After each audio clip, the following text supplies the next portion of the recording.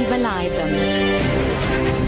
6 o'clock, good morning. The High Court in Johannesburg has granted Wits University an interim interdict to prevent protesting students from behaving violently on the university's campuses. The institution has filed the urgent application after unknown students torched 2 vehicles, vandalized the campuses and intimidated their fellow students. Horisane Setole was in court. Judge Bashir Veli granted an interim interdict under the condition that students can continue to exercise their right to freedom of expression and protest, but they cannot do so by intimidating others and being involved in criminal activities. He says, VETS is an institution of higher learning and it has an obligation, which is to provide a learning facility and classes to students who have the right to education. So it should be allowed to do so without disruptions. He has urged those who feel like the interdict is violating their constitutional right to approach the court next week Wednesday to make their submissions. The American Chamber of Commerce has told government in a blunt message that it's becoming more difficult to persuade U.S. companies to invest in South Africa. In reaction, Public Enterprises Minister Lynn Brown told the Chamber in Cape Town that the private sector had an important role to play in energy generation. She says government should partner with the Chamber so the state and the private sector can share ideas on policy issues. Some policy decisions that are taken have unintended consequences.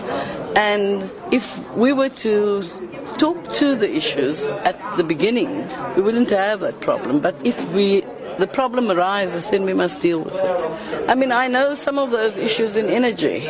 And so Minister Jumat Peterson and I have to speak about how we unblock the policy uncertainties. The Chamber's Executive Director Carol O'Brien says while they regularly engage with government, they're battling to convince U.S. companies to come to South Africa. We've got a bill pipeline, 62 bills that are in this pipeline. And really, business has got to adapt to each bill that comes out. So it becomes expensive, it becomes time consuming, and it becomes worrying.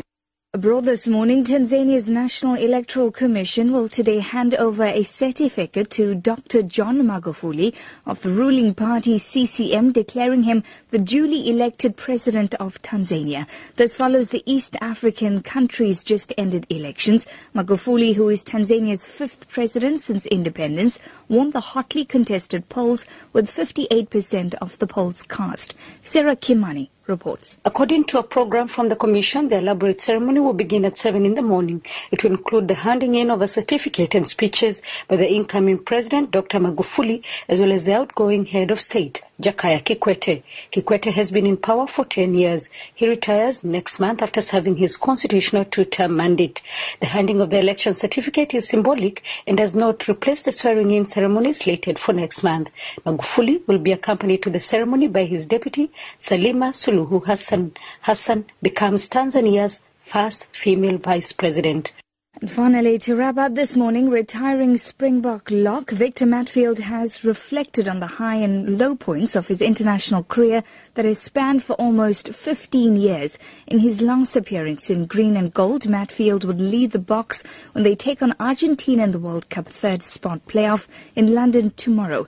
He says when he came out of retirement in 2014, his aim was to serve South Africa in any capacity. Like I said, if I make the World Cup team, firstly that will say well done. It's maybe good and it was worth coming back. And then secondly, if we could win it, it will just be unbelievable. And I also said, doesn't matter what my role will be, it's in the team, maybe helping a guy like Lewis and Peter Steff develop as well. I knew my role could be any of those.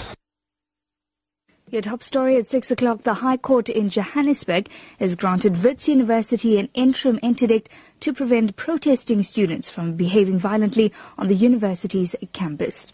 For Lotus FM News, I'm Tracy Valaydham. I'll be back with headlines at 6:30. Now it's time for Newsbreak with Matthew Viren and the team.